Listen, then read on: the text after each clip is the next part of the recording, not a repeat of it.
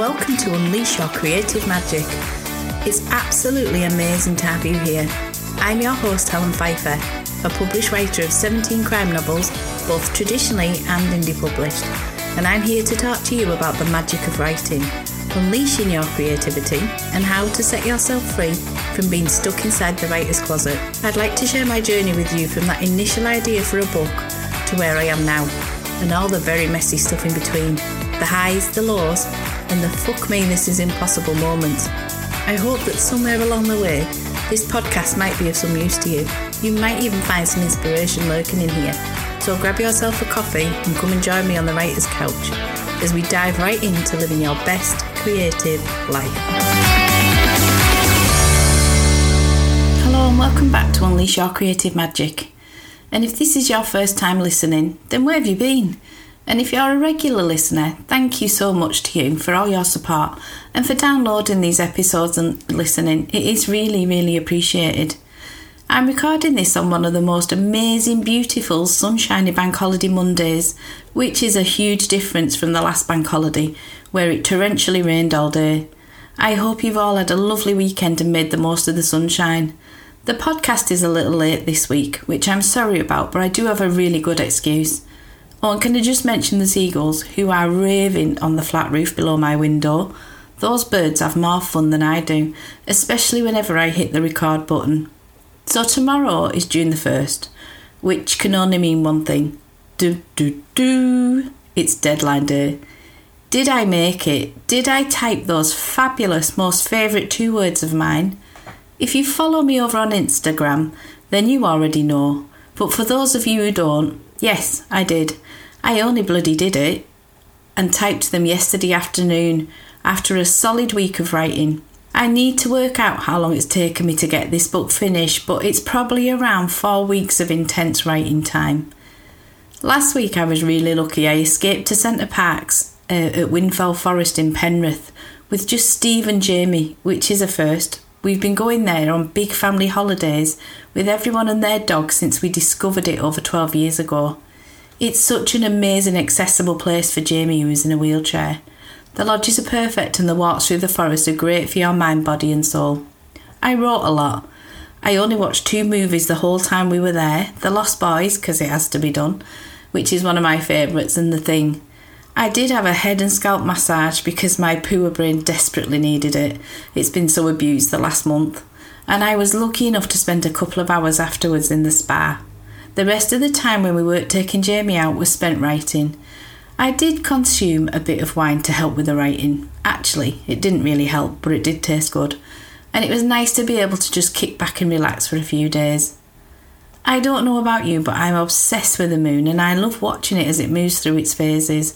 And we were lucky enough to be able to see the full blood moon rising from the patio of the lodge amongst the forest, and it really was some sight to behold.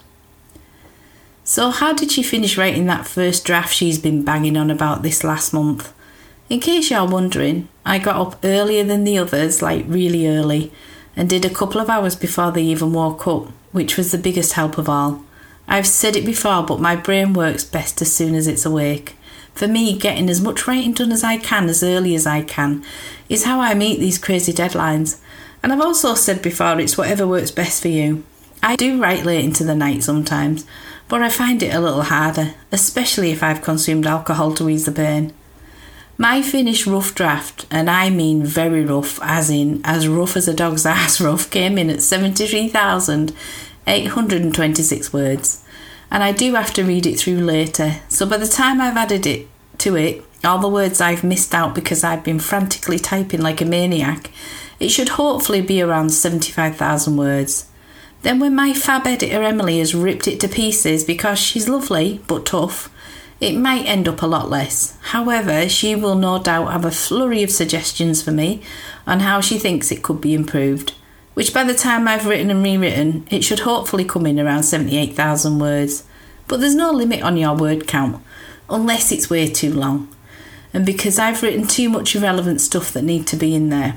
I think though, over the last couple of years, I've trained myself to not put enough of the extra bits in and tend to keep it pretty tight to the storyline. I'm not going to lie, the ending for this book had me crying like a baby yesterday afternoon, and it's a long time since that happened. Did I write an ending to make me cry on purpose? Or should I say, did I plan this ending? Absolutely not. In no way, shape or form was I expecting this to be so emotional. Spoiler alert, just a quick note for any of my gorgeous readers. Nothing bad happens to any of the main characters. They're all good, or as good as you can be when you hang around in a Morgan Books story. You'll find when you're writing and have your books published and out there that you'll have ups and downs, and at first you'll obsess over your rankings, especially on the Amazon charts. We all dream about being in the Amazon Top 100, and if you don't, then I salute you, because it certainly adds to the ups and downs when you obsess over what number you are. I used to frantically check them all the time, all through the night too, and it played havoc with my sleep pattern, which is already rubbish because of Jamie. Thankfully now I don't.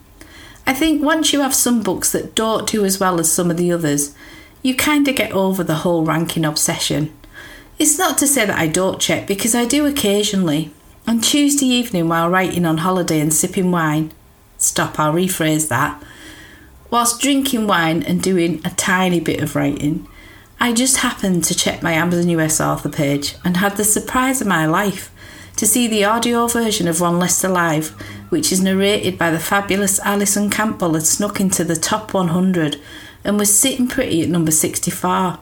It was totally unexpected, and it did bring a little tear to my eye. At some point in the night I checked my phone, which I really thought I'd got out of, and almost rolled out of the bed in shock to see it had moved up to number 25. It was phenomenal. One of my older books called Last Light had been on a Kindle deal in Australia that week as well, and that had reached number 54 in their top 100, which was also absolutely amazing. So for me, writing wise, this was a fantastic and the kind of stuff I dream about as a writer kind of week. But don't be fooled. Next week I could check and need a pair of binoculars to see the numbers on the rankings, because they are so far away and absolute rubbish. If you're looking for a career without much stress or drama, may I suggest that a published author isn't the one? Would I swap this for the world and a less stressful one? In the words of Derek Trotter, not on your Nelly.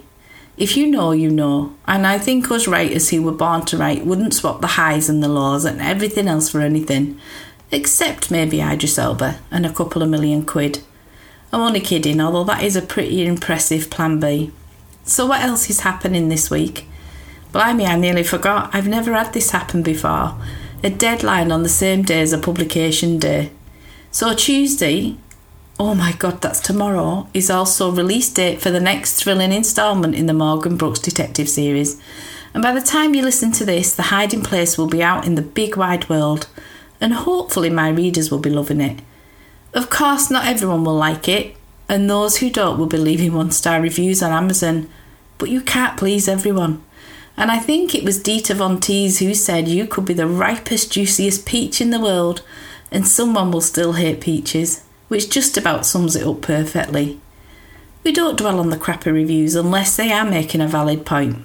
If someone has picked up on a major plot flaw or something awful like a character changing names halfway through, which happens, and I can say it happened to me and I was mortified, like wanting to be swallowed by a deep hole mortified. The editor, not Emily by the way, who was supposed to be editing it, didn't pick up on it. Neither did the proofreader or me, which just goes to show how easy it is for errors to slip past the net. But I'm really grateful to anyone who does read and review my stories, and if you're one of those people, thank you very much. Because of the stress of making my deadline, I completely put it out of my mind. So I'm frantically making posts to share leading up to tomorrow. I can't believe it's tomorrow. This is where all the hard work has come to fruition. The early mornings, late nights, coffee drinking, nail biting, chocolate eating, hair pulling and occasional tears are all put behind me whilst I bask in the glory of the book being finished and published. It's so nice to see readers posting pictures of the book and definitely makes everything worthwhile.